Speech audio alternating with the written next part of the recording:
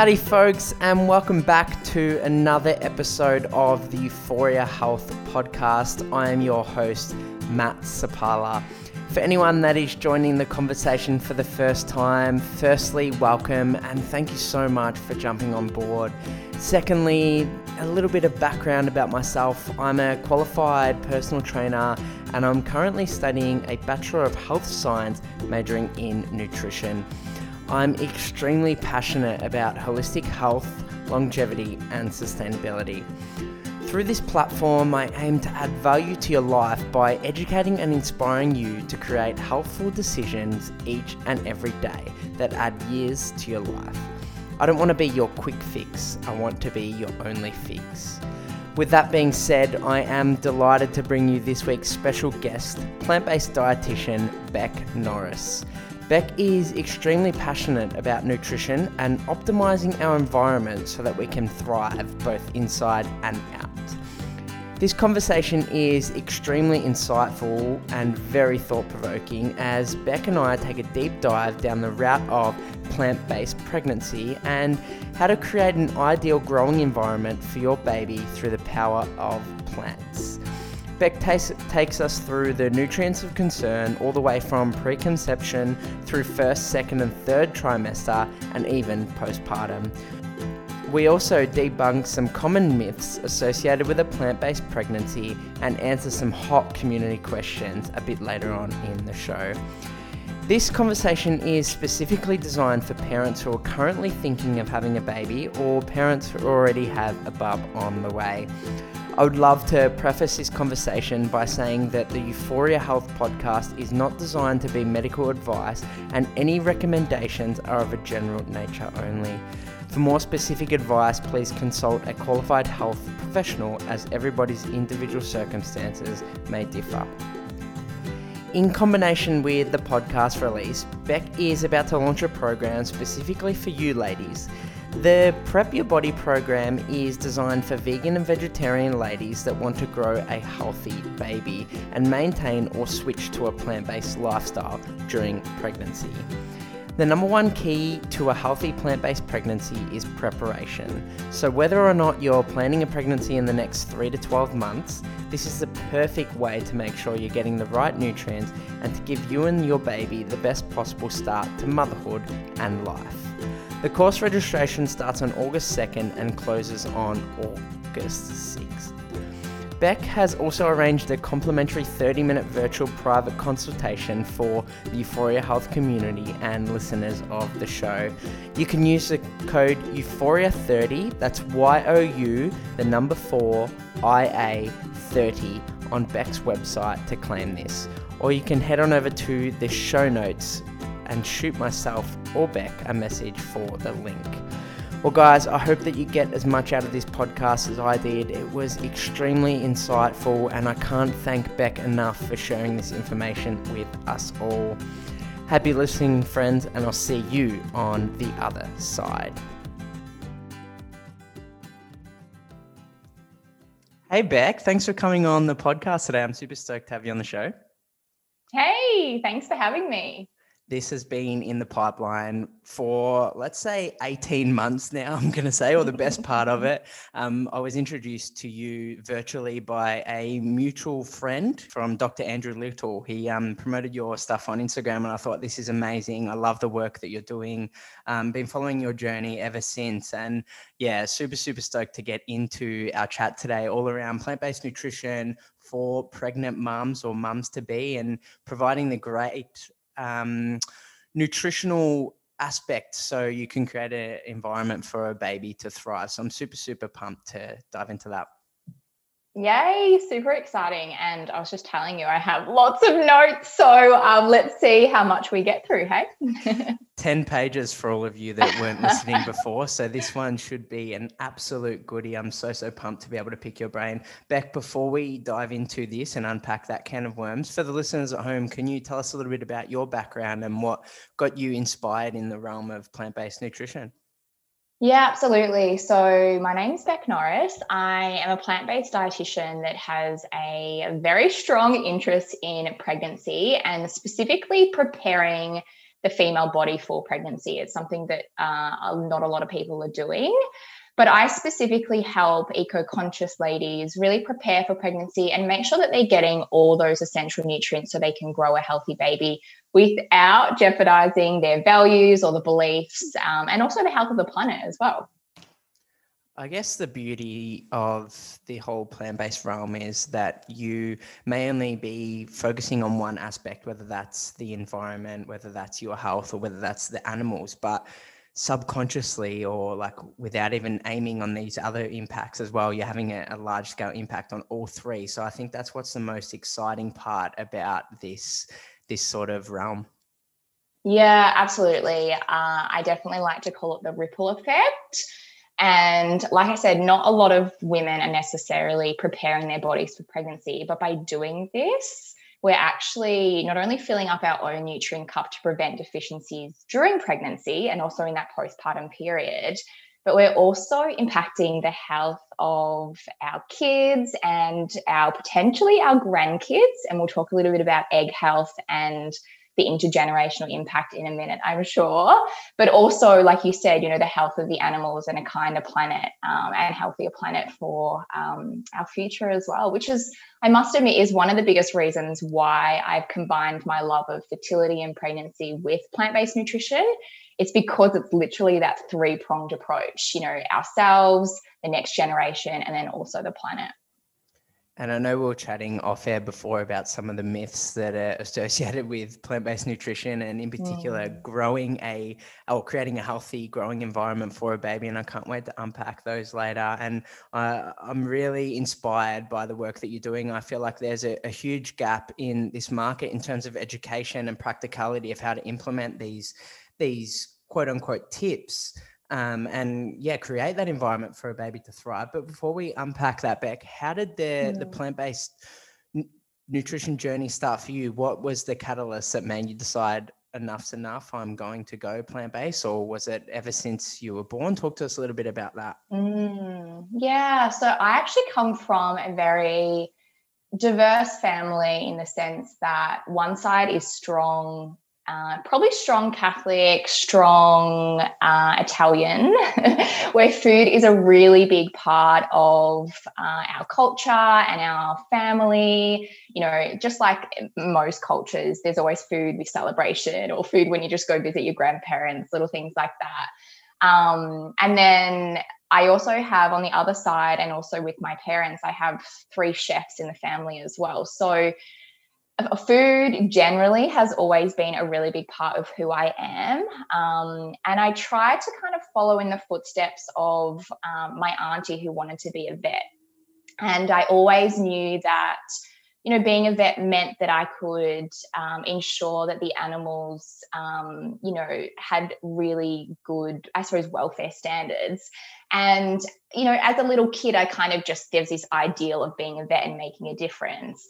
But then as I got older, I started to realize, okay, there's really big problems with the livestock industry in particular. Also in captive animals, there's issues there. But I decided, okay, I'm going to be a livestock vet and help all the livestock animals that are literally going overseas in export. And I basically wanted to shut it down, which is massive goals, not only to improve the welfare of those animals, but also try and shut down a huge industry. And to be honest, Matt, I tried to get into vet school probably nearly 8 times, I would say, from, ending high school to the start of my master's degree. That whole time, which is 5 years, I applied every single year, plus, the mid-year intakes. And I never got in. So I decided, I need to pivot. And bringing it back to that food and doing a bit of research myself, I started to really discover that food is actually what can make the biggest impact on the animals, on our own health and the planet. And that's when I applied to be a dietitian. And in terms of my own personal journey to plant-based nutrition, it's been a journey. I've always probably been more vegetarian than anything. I was still eating meat pretty much throughout my entire 20s. And then there was a day that I was just like, enough is enough. Like, why am I doing this when it doesn't really make me feel good anyway? From a health perspective, it doesn't align with the values. So I still, to this day, I don't call myself vegan, but I definitely follow a predominantly plant-based diet, and mostly because I like flexibility in there. I went vegan for a little bit, and I actually caused myself a little bit of obsessiveness over food. And because I'm a dietitian, I can pick or I have the awareness around, being a little bit too obsessive about health, a little bit too obsessive that it could potentially lead down eating disorder path. So I pulled back, and now I just focus on what makes me feel good, which is a predominantly plant-based diet. Beck, I absolutely love that approach and ditching the labels. I think that's something that we really should start to emphasize within this nutrition and health and fitness realm. I know, particularly in my line of work, everything that we do, whether it's fitness or nutrition, has a label attached to it. And I guess I'm going against the grain a little bit and trying to help people incorporate more sustainable habits into their life and not having to put a label associated with anything. So I think from what the research tells us, if we can look from a whole point of longevity and adding years to our life, the more fruits and vegetables that we can incorporate into our diet without labels attached, the better off we're going to be and the better health outcomes we can have. So I really resonate with that. Yeah, I love that you brought that up. I've never been someone that gels with labels, and I think it just puts us in a box. And what happened if something happens in life and you need to kind of shift who you are, or you don't have the food availability to be vegan or vegetarian? Like, I think it can be really restrictive. And what is better is actually listening to your body and saying, okay, eating this particular way, whatever that looks like, feels really good. I feel strong. I feel energized. Or not, and making small changes that are in line with you and your lifestyle and who you want to be, rather than what an external source is telling you should do. Love it, Beck. Now, I'm really excited that you've combined your two deep passions for animals and food, and you've come and brought this wonderful thing together, and you're creating an educational resource for all females and all parents out there as well, that they can typically respond to and educate themselves on how to incorporate more plants and in a safe way. The female body is extremely incredible, and the amount of different hormonal pathways and whatnot that's going on inside the female body is absolutely, it blows me away every single time. So I'm really, really excited to take a deep dive from preconception to birthing for a plant-based mom, and how we can optimize those nutrients and make sure that, we're growing those or creating the ideal environment for a fetus to grow. I'd love to preface this conversation by telling the listeners why it's so important, or asking you, why do you think it's so important that we get tailored advice that's very personalized for this whole approach, and we can't just utilize a one size fits all sort of mentality with this?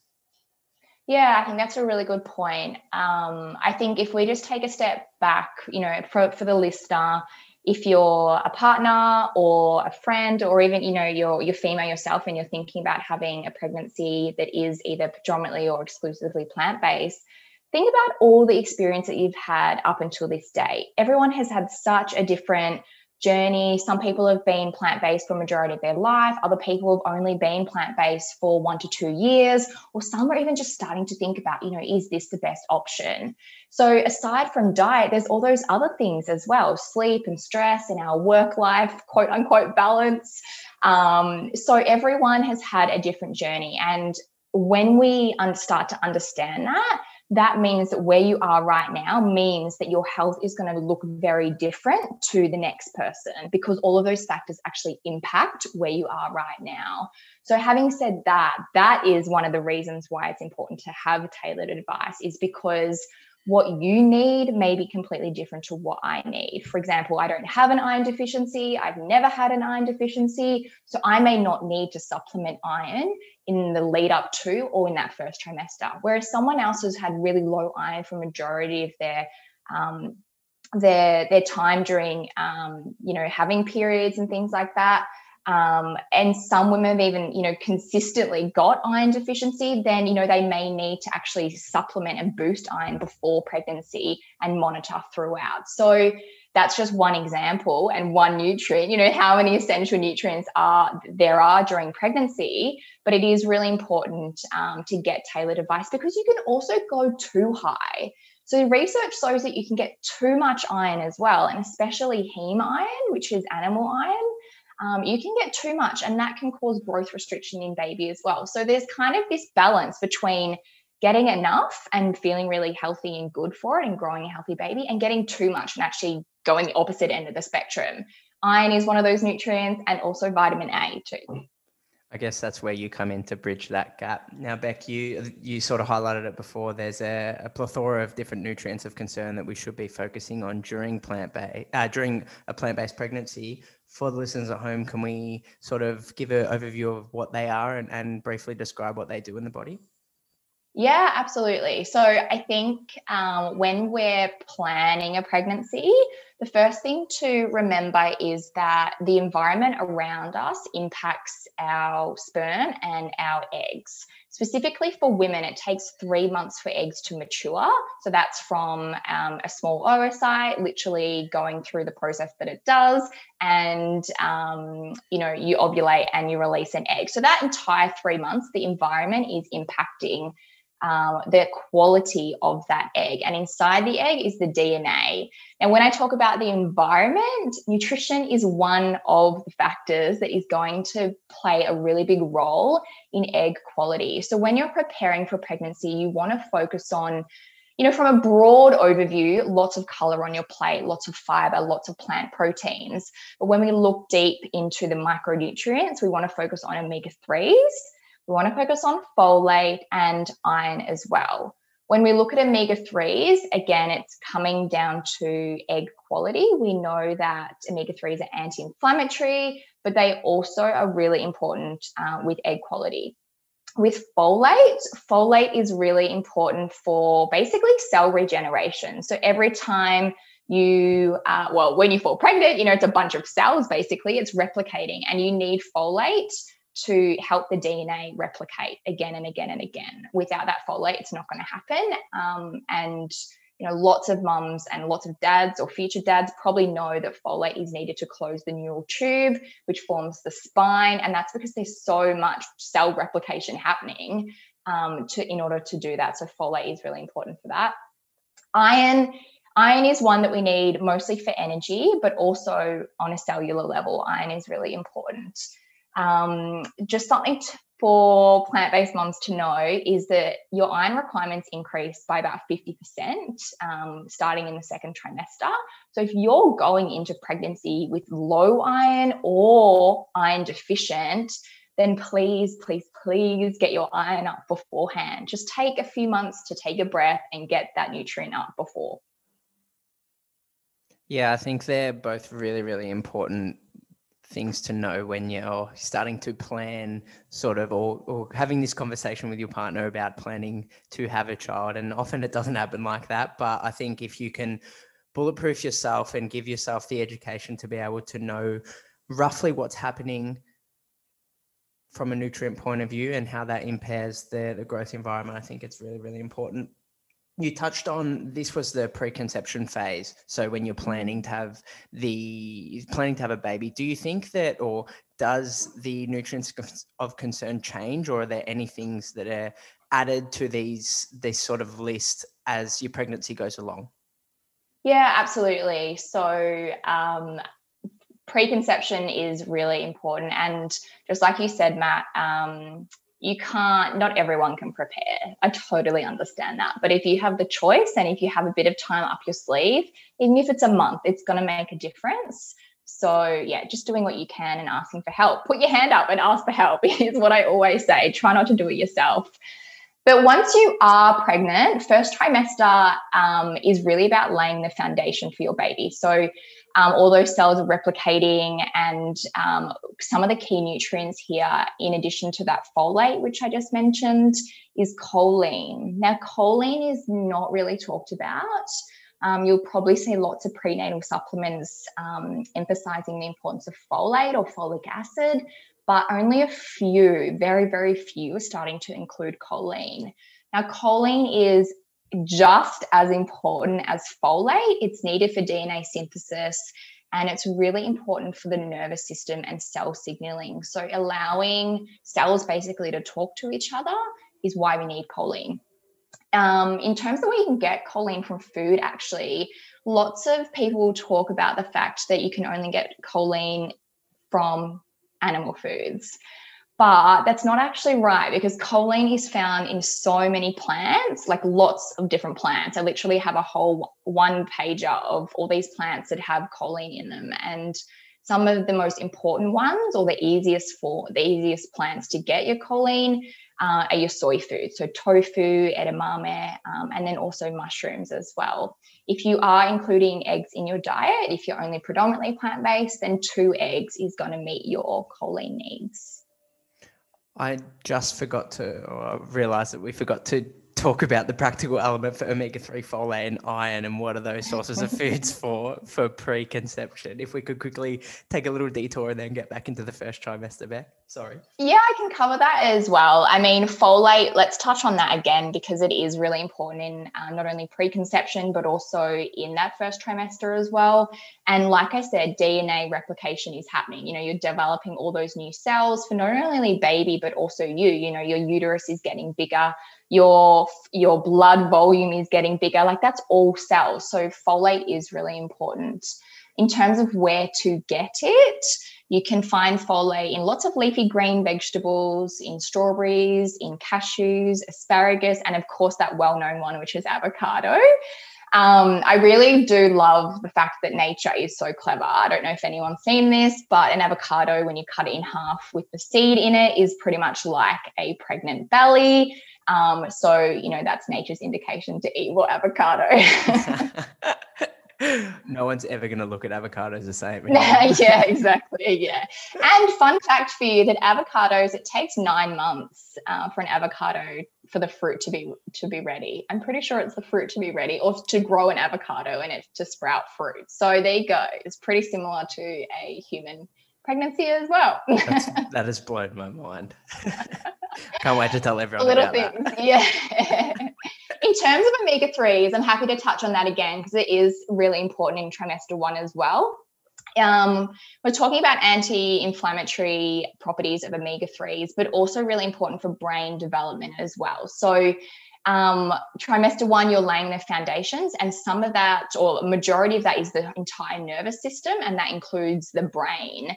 So making sure that you're getting your omegas from chia seeds, hemp seeds, walnuts. Now, this is going to be a source of what they call ALA, so alpha-linoleic acid, which is not a direct source of DHA. DHA is actually what we need, and the body will convert ALA to DHA, but there's a caveat here, and that is that not everyone can convert ALA to DHA. And even if you can, it can be as high as 10%. So it's really, really low. And that's why for pretty much all my plant-based moms that I see, I will always recommend a vegan DHA, which is basically going straight to the source. It's algae. It's going to be algae oil. And yeah, algae produce their own DHA. The fish eat the algae, and that's how you get DHA from fish. So our common omega-3 supplements that we see in supplement stores is fish oil, but with the actual algae supplementation, we're going direct to the source, and we're, you know, avoiding that middleman, quote unquote, aren't we? Yeah, absolutely. And not everyone talks about this either, but when we consume fish, there is a risk of, containing or intaking other toxins as well, like mercury, dioxins, or just like pollutants that are found in the environment. So if we can go for a clean version of algae, then we're going to be bypassing that middleman and reducing the risk of exposing us to other toxins as well. Yeah, I love that. I think that's a really, really important thing to highlight as well there, Beth. And iron, we typically hear about ways that we can maximize our iron absorption and foods that have a high percentage of iron. For people that have never heard of that before, where can they get their sources of iron from? Yeah, so iron, we pretty much want to focus on your green leafy vegetables. Anything that's really dark green is going to have a lot of iron in it, but also your fortified foods. So some plant milks, very rarely, but some do have iron added to them. And then also your grains and cereals. Any whole grain is going to have iron in it. Like even though quinoa is a seed, quinoa is in kind of the grain category from a food perspective. So quinoa is a really good source of iron, any kind of, whole grains, whole grain bread as well. And then when we're talking kind of nuts and seeds, you do want to be focusing on pumpkin seeds and things like that. A really, really easy way to kind of add them to your daily diet and be getting enough iron. It does increase to 50 milligrams or 48 milligrams to be exact in second trimester, which can be really hard to get in food. And remembering it, even if you're getting 48 milligrams of iron from plants, you may not be absorbing all of that. So it is really important to either check in with a dietitian and see, are you getting enough, or do you need to take a supplement? Or there's little things that we can do to optimize your iron, like separating your iron foods or your supplement away from tea and coffee. Also making sure that you're separating it from calcium containing foods. So your plant milk that has calcium added, if it doesn't, it should. Making sure you're not taking that with your supplement or at the same time as like a really iron rich meal. So you're having a stir fry or something. You don't want to have a glass of soy milk on the side that's fortified with calcium because it's going to interfere with the absorption. Some other little things as well is pairing your iron-rich foods with vitamin C and also beta carotenes. So vitamin C increases iron absorption by up to 67%. And I remember I was running like a mini group program a few months ago and someone asked me, is it worth it? Is it worth combining iron-rich foods with vitamin C? And the answer is 100% yes. You can increase your iron absorption by up to 67% with 100 milligrams of vitamin C, which is basically like a cup of broccoli. So pairing your, green leafies, your grains and cereals, whatever you're having that's rich with iron with, an extra half a cup of broccoli means that you're going to be boosting your iron, the amount of iron you can absorb. So it is totally worth it. Another little tip is capsicum to your stir fries. I think I've started doing that a lot more just for some extra absorption with the dark leafy greens. Yeah, so capsicum, depending on the type of capsicums, in different colors, you're going to be getting the vitamin C. But also if you're getting an orange or a red capsicum, it's also going to have beta carotene in there. And I know I mentioned that just before, but beta carotene is your plant-based vitamin A and has been found to increase the absorption of iron found in grains. So yeah, you don't need to know the nitty gritty. That's my job. But yeah, just like you're doing lots of color on the plate and lots of variety and making sure, you're not just eating one type of food all the time is a really good way to make sure that you're getting enough and you're on the right path. The other little tip I will give is spinach. So spinach, if you don't know, you know now that spinach contains quite a lot of iron. But adding raw spinach to your smoothie or to your salad isn't as good as cooked spinach. So cooking the food will actually break down the phytates, which phytates is a compound in plants that actually can interfere with iron absorption. So cooking the green leafies, the spinach is the better way to go. And sometimes even just adding cold cooked spinach to your smoothie, even if it's a little bit, is going to be better than the raw stuff if we're focusing on iron.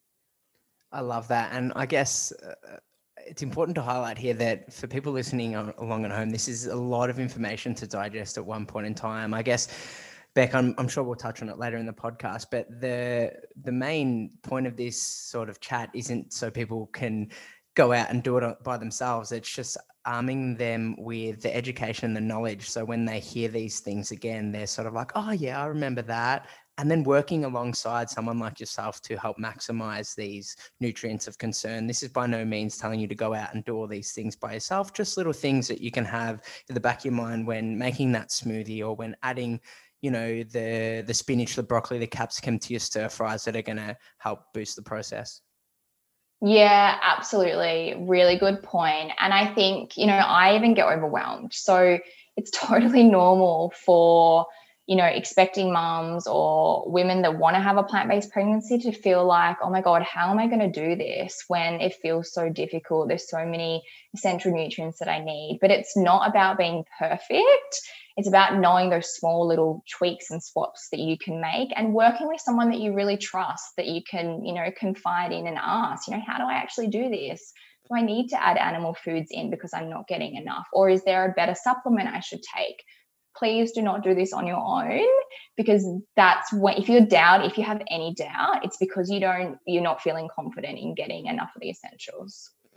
Love it, Beck. And I guess before we go into the second trimester, the sort of the premiership quarter, if we're going to refer it to football terms, we've spoken about some nutrients of concern, but on the contrary are there any foods or any sort of supplements or any things that we should be avoiding during this sort of preconception first trimester phase?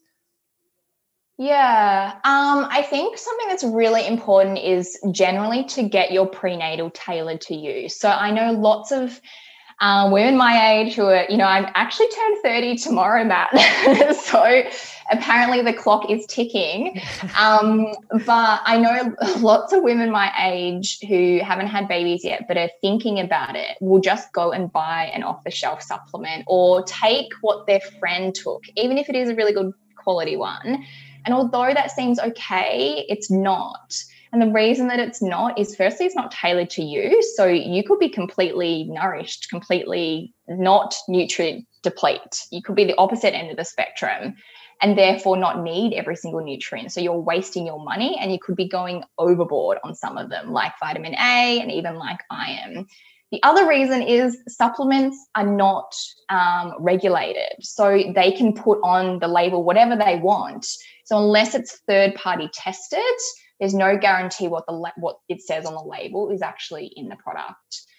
So that's probably the biggest thing I would be avoiding, is just taking any supplement or what your friend recommends.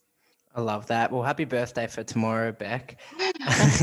and and I guess just showcasing the importance of speaking to someone like you during this stage is really, really, really relevant. And I often joke about this a lot, like within my podcast and within my community, that nutrition conversation and nutrition education often comes from the Facebook newsfeed or what our friend did, and we never specifically plan appropriately or go and gather our own information or our own resources on nutrition science. So I think there's something that we can all do, and that's arm ourselves with the education for ourselves and research ourselves about nutrition science and what's going to work for us.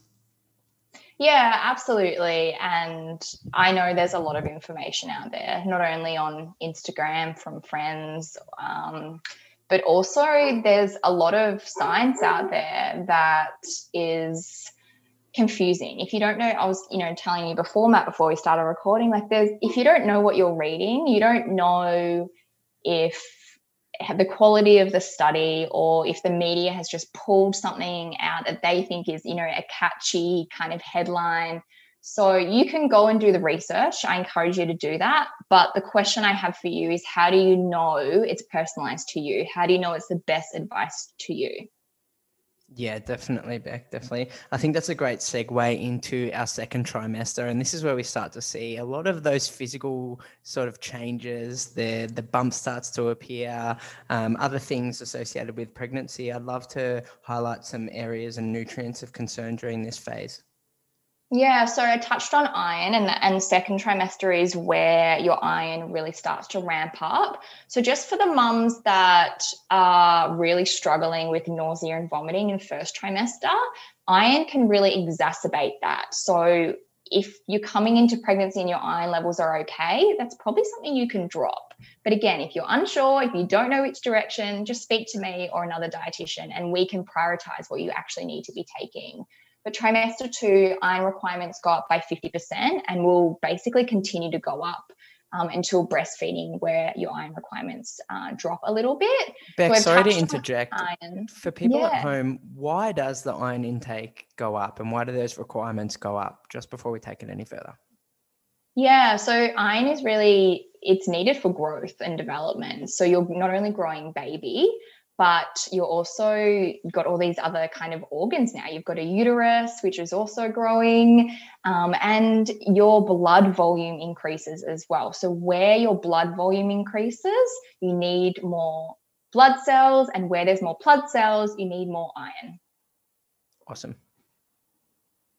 Okay, next nutrient. So iodine is something that isn't really talked about, but it is really important for all mums, but especially plant-based mums. So we need iodine for a healthy thyroid. And when you're pregnant, your baby is completely relying on your source of iodine. So if you have had low iodine in the past, or you're not taking iodine as part of your prenatal, or it's not a lot in your diet, then you could be risking not getting enough. You can get iodine from iodized salt, which is actually what I recommend cooking with, because it's an easy way to get enough.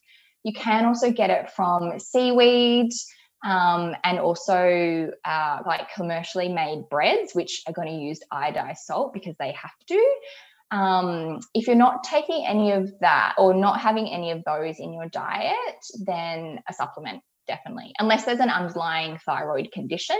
But yeah, including an iodine supplement. One of those nutrients that we hear alongside iron, where we hear a lot about it, we just don't know how to implement or maximize the absorption of iodine. Similar to, I guess, iron and vitamin C, are there any foods combining together that can help enhance, or is iodine really bioavailable in terms of absorption within the body? Yeah, it's a good question. I don't know of any foods that are going to increase the absorption of iodine. What I do know is that in Australia and in America, the amount of iodine in the soil, which is where you're going to get, where the plants have iodine from, isn't high enough. We're basically iodine deplete in our soil. So the only way you're going to get it is from seaweed or iodized salt, or the bread that I mentioned. Some people do mention or talk about that dairy is a really good source of iodine. It is, but it's added in. So it's not a reason to add dairy back in if you don't want to. Sorry, that's my washing machine going off in the background. I'm not sure if you can hear that little chime having. No, I think that's a really important thing to highlight. In terms of other nutrients of sort of concern or to highlight, are there any further ones that we should be highlighting in the second trimester, or contrary to any things that we should start to avoid within our diet? Yeah, zinc. So the other one is zinc is really important. It is needed for a healthy brain, for sex organs, immunity, and of course hormones, and one of the biggest hormones that we need to get us through labor.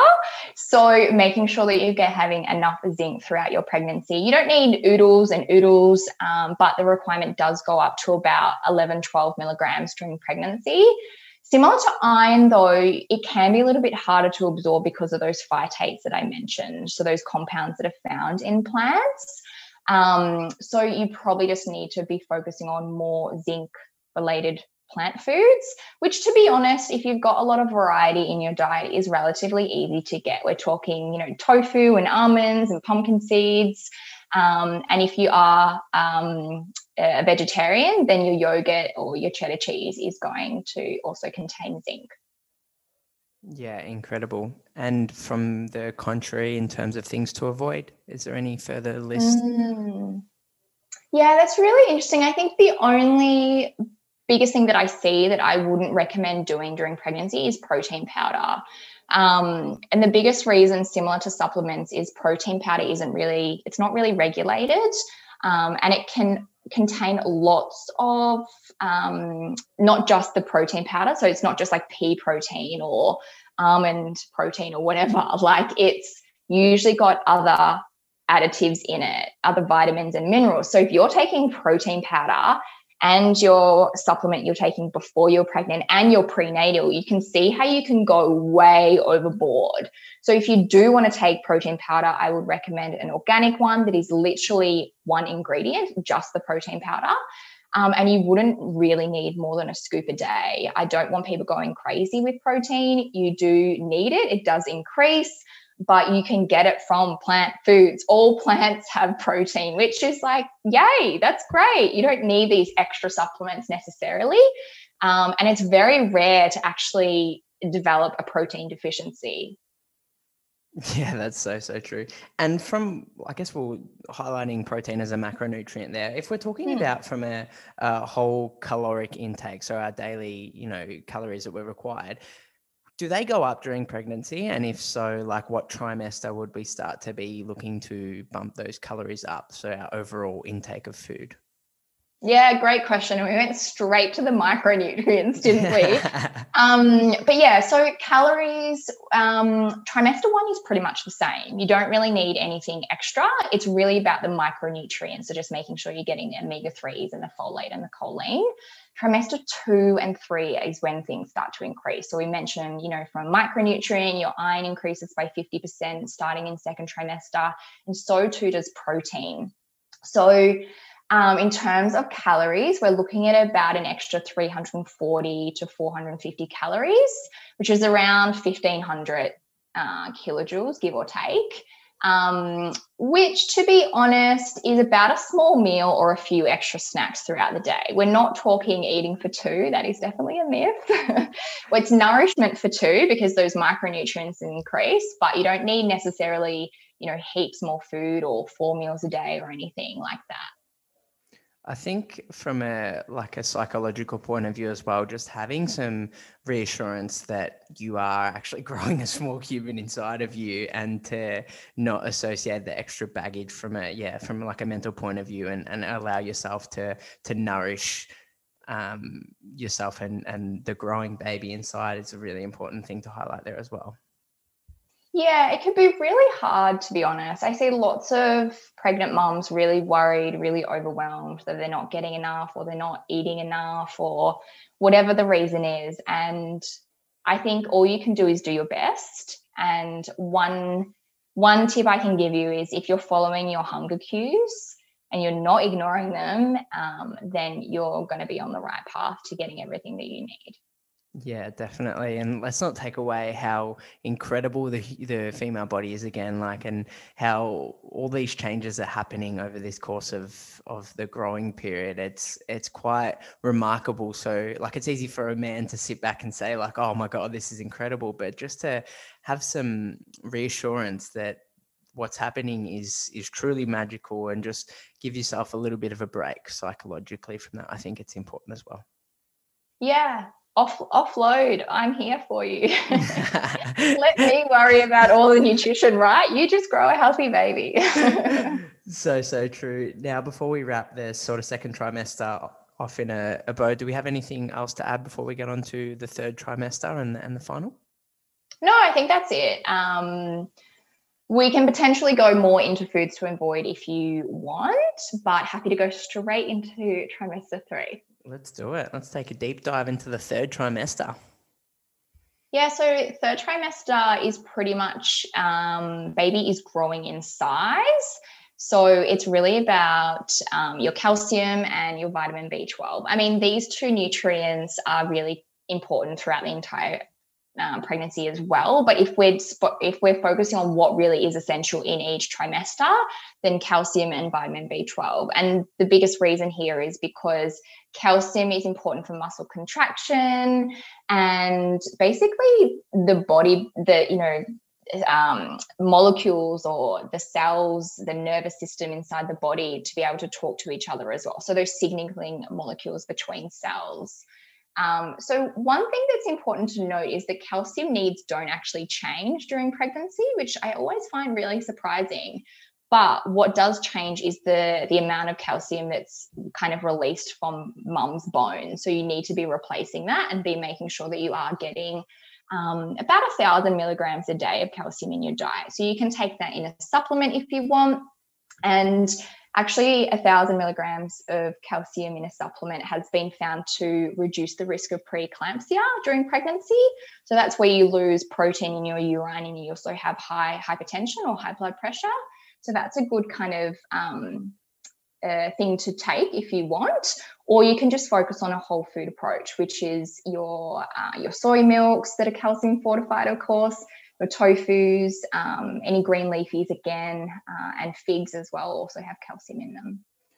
I think it's so incredible that all plant foods contain these micronutrients at varying amounts. So it's nothing to be concerned about at the ratios, or if we're going to just eat spinach, because like if we're having a whole food varied diet, we're going to be ticking a lot of these boxes without even realizing it.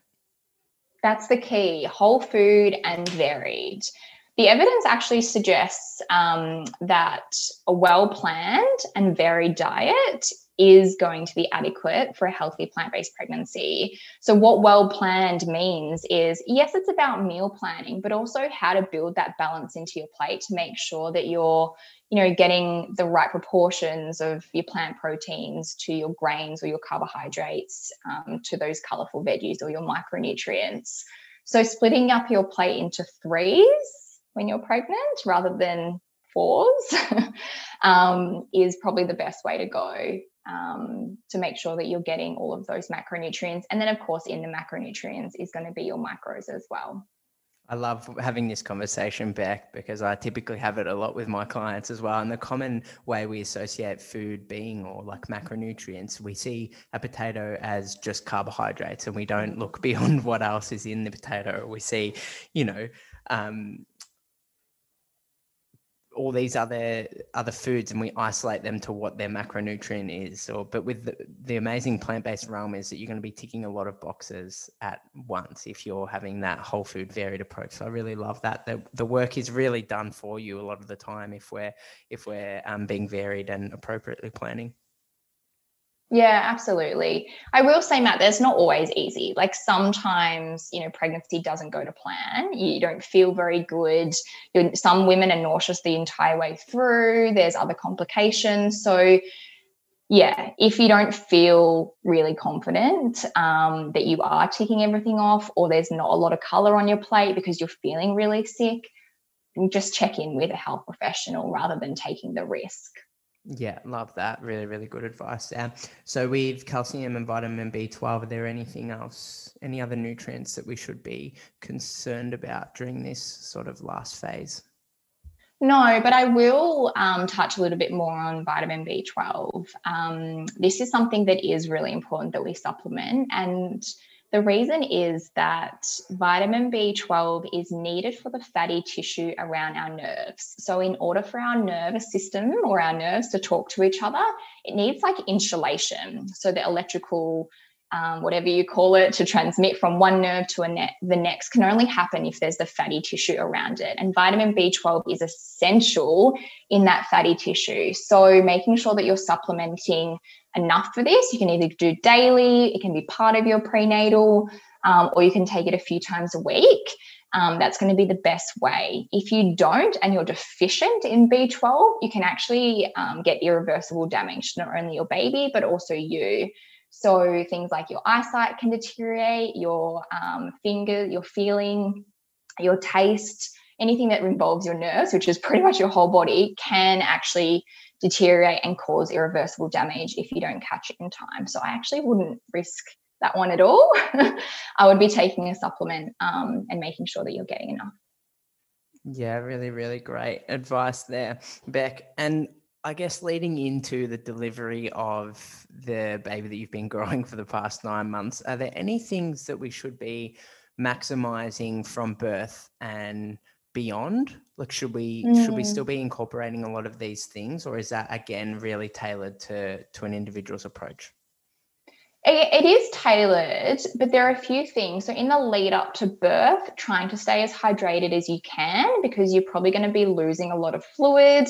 You're going to be potentially, in birth for multiple hours and not being able to eat and sometimes even drink. So trying to keep your hydration up in the lead up to birth is really important, and also post-birth. And we didn't touch on iron in the third trimester, but it is something that is really important because you're going to lose probably quite a lot of blood. And yeah, making sure that you have enough stores basically In terms of post-birth, it's really important that you nourish your body for recovery. So plant-based nutrients, these are the micronutrients, but we also have lots of other what we call phytonutrients, which are just nutrients found in plants, is basically what it means, where they're, anti-inflammatory properties that are going to help you heal. So if you can focus on those really nourishing foods, warming foods as well, are really good for that healing process. And I guess the journey that you're going to be going on through that 9 months and the preconception phase as well, you're going to be armored with all of this knowledge and all of this education on how to create a sustainable plate for longevity as well. So it doesn't just happen for the 9, 10 or 11, however many months that you're working within this realm. It's beyond that. These are tips that, you take through the rest of your life.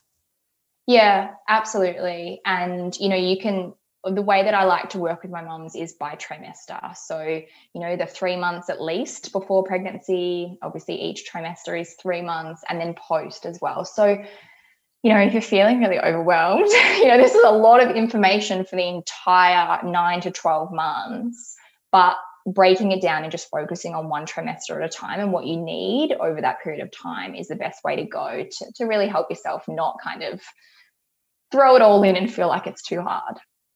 Yeah, definitely. Now, guys, you would know from Instagram that both Beck and I put some questions or put some boxes for you guys to ask questions about what you sort of had burning on the tip of your tongue. And I think this is a great point in the conversation to highlight some of those, particularly from my community as well.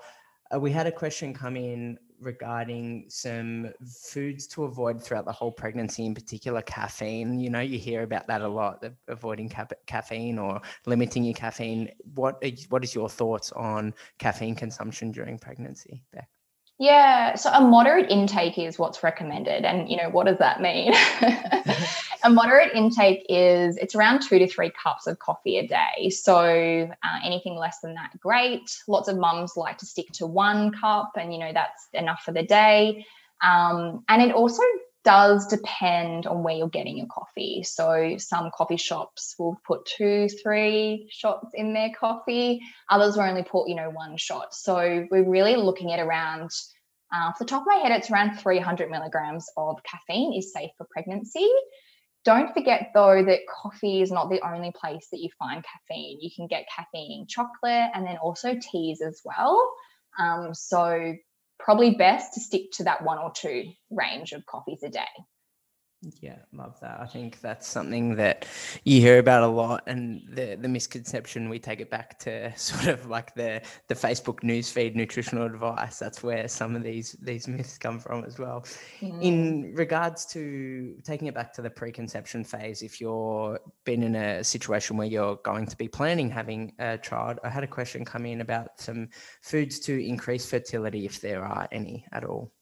Yeah. So just back to, I suppose, those micronutrients, we really want to be focusing on your omega-3s and your folates. So looking at your avocados, your nuts and seeds, and in terms of kind of fats, your monounsaturated fats is really good for fertility. So you're going to find them mostly in plant foods generally, including your avocados and also extra virgin olive oil. So one of the most studied healthiest diets that you can have that's mostly plant-based is actually a Mediterranean diet. So some of the key factors they have in the Mediterranean diet is nuts and seeds, lots of plants, but also extra virgin olive oil. So if you are currently, this is a little swap that you can do, if you're currently cooking with either vegetable oil or coconut oil at the moment, I would be swapping that to extra virgin olive oil in the lead up to pregnancy.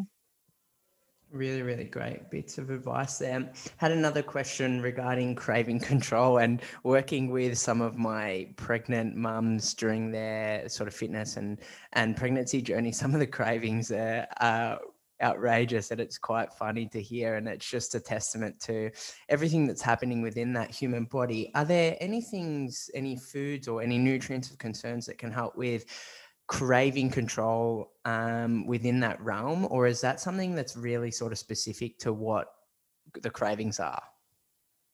Yeah, it kind of does relate to what the cravings are. I mean, in terms of craving control, we need to look at where the cravings are coming from. So if it's literally just because they're pregnant and they're craving all these like weird and wonderful things, or just like bread with pickles or something really random like that, then, that's cool. I would actually, for most people, including plant-based moms, is to honor the craving, because as soon as you don't honor the craving, it can lead to binge eating. And that's where you restrict, but your mind is still thinking about it all the time.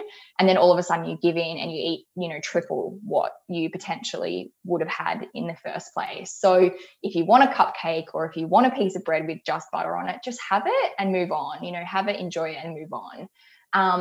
In terms of if you're craving things like sweets, there's no evidence to actually show that what you are craving is linked to a nutrition deficiency, except if it's like really weird things like dirt and ice chips. If that is the case, then that's the only craving that we know is linked to a nutrition deficiency, or a nutrient deficiency rather, and that is iron. So if you're feeling like you want really icy cold water, or you wouldn't mind, going in the garden and nibbling on some dirt, which to be honest does happen. It's called pica. It's actually a diagnosed condition. Then let's have a look at your iron levels. Go get a blood test, because you might need a little bit extra iron. And then linking back to the sweet foods, often the body craves really fast carbohydrates, because energy requirements go up during pregnancy. Even, in the lead up to pregnancy, or even the lead up to your menstrual cycle, before women get their period, they often, have these like carbohydrate cravings, and it's because energy requirements are increasing and your body wants quick fuel basically to keep going. So try and honor them to prevent the binge eating, but also any sweet carbohydrates or carbohydrates in general, pairing them with a protein is going to slow the release of glucose into the blood. So good example of this is like bread or crackers with peanut butter, or fruit with, an almond butter, or nuts or something like that. So a protein or a fat is going to help slow that glucose, and therefore you're going to get going to feel basically satisfied for longer, rather than a spike that was good for 2 minutes and then you want more again. Yeah, great bit of advice there. In regards to another community question, we had something around the supplemental phase, and it was your personal thoughts on retinol palmitate supplement for plant-based mums to be. Yeah, so this is vitamin A. There's two different types of vitamin A. There's vitamin A that you find in animals, and then there's beta carotene, which is the vitamin A version for plants. You need to be careful with vitamin A because it can be toxic in high levels. So I don't really, it depends on why this person wants to take it. If it's because they're potentially deficient, then I'd be focusing on more vitamin A containing foods, like your beta carotene, orange veggies, your carrots, your capsicum that you just mentioned before, rather than taking a supplement, because you can risk going a little bit too high. It's also important to remember that vitamin A is fat soluble. So what that means is the body will hold on to any excess, which is, why I say be careful, because you can go too high and then it be toxic. If it was vitamin B12, you would just pee it out. So yeah, I'd be questioning why you want to take this. And if you do want to continue to try and get vitamin A, then focus on the beta carotene plant food, so your orange veggies. Really, really good bits of advice there. And Beck, I had one last one, which I think we sort of highlighted earlier in the discussion regarding how to optimize your folate and iron intake. Is there anything further that you'd have to add on that department, or have we sort of covered that off in terms of food combinations? So much to add. Love it. I told you 10 pages of notes, didn't I? But folate is, I think there's a few things to note here. So there's folate, which is natural. That's what's found in plant foods only, not in animal foods. Folic acid is synthetic. It's made in the lab. And then folinic acid is an active form of folate. So it's also called methylated folate and has a bunch of other names as well, just to confuse everybody. But folinic acid, basically the fact that it's active means it bypasses all the processes, so your body can absorb it and utilize it straight away. So in terms of optimizing folate absorption, just like the DHA, I'd be going straight to the source and getting the folinic acid rather than the folic acid. And that's where it becomes really personalized in terms of the requirements as well for specific dosages and things like that, doesn't it? Yeah, absolutely. Weight is something that can impact the amount of folate that you need. Also, how many pregnancies you're having. So if you're having, a singleton or twin pregnancies. Also, if there's neural tube kind of conditions in the family on both sides, on your side or dad's side, or your partner's side rather, this is going to impact how much folate you actually need to take. When I'm saying folate, I'm referring to folinic acid. Just to add a spanner in the works. Yeah, but I think, the overall message here really is, the more color on the plate, the better. The more variety on the plate, the better. And then also getting personalized advice because, depending on your lifestyle in the lead up to pregnancy, depending on your family history, all of those factors are going to impact what you do and don't need to take from a supplement form. Definitely. And I think a really important thing that I've sort of trying to implement with everything that I'm doing from this realm, not related to pregnancy, but it sort of falls under the same umbrella.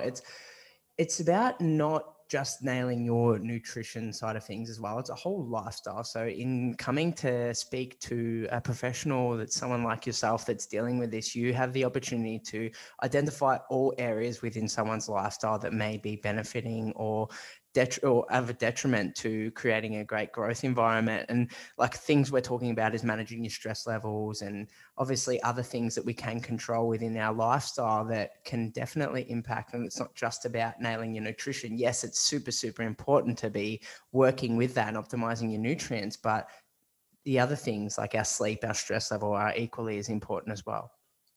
Yeah, absolutely. And when I work with mums in that or future mums rather, in that preconception phase, I have like a four-step approach, and that is your sleep, your stress, slow movement, because we don't want to exacerbate insulin resistance, and then solid nutrition as well, which is really going into, building a varied and colourful plate as well. But all four of those things are going to impact your quality of your eggs and how you go into pregnancy.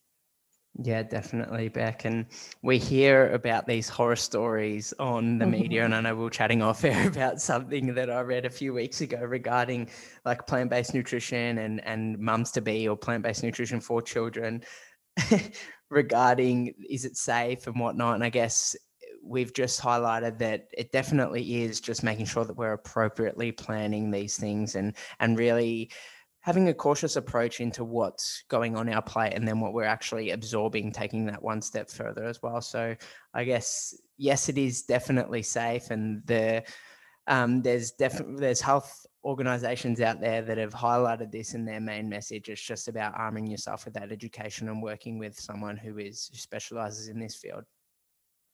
Yeah, absolutely. And you know what? There's always going to be horror stories. There's always going to be the one case that didn't follow the guidelines or, didn't follow their own intuition as parents or didn't know that they needed to, add iron-rich foods in first for baby or whatever it is. So I think instead of guessing, if you're ever unsure, just go speak to your doctor or go speak to a dietitian or, have a conversation with someone like you who can then refer on to a specialist in the space. But yeah, it's the doubt and almost the doubt and then almost feeling like you know it all that's too dangerous, both kind of extremes.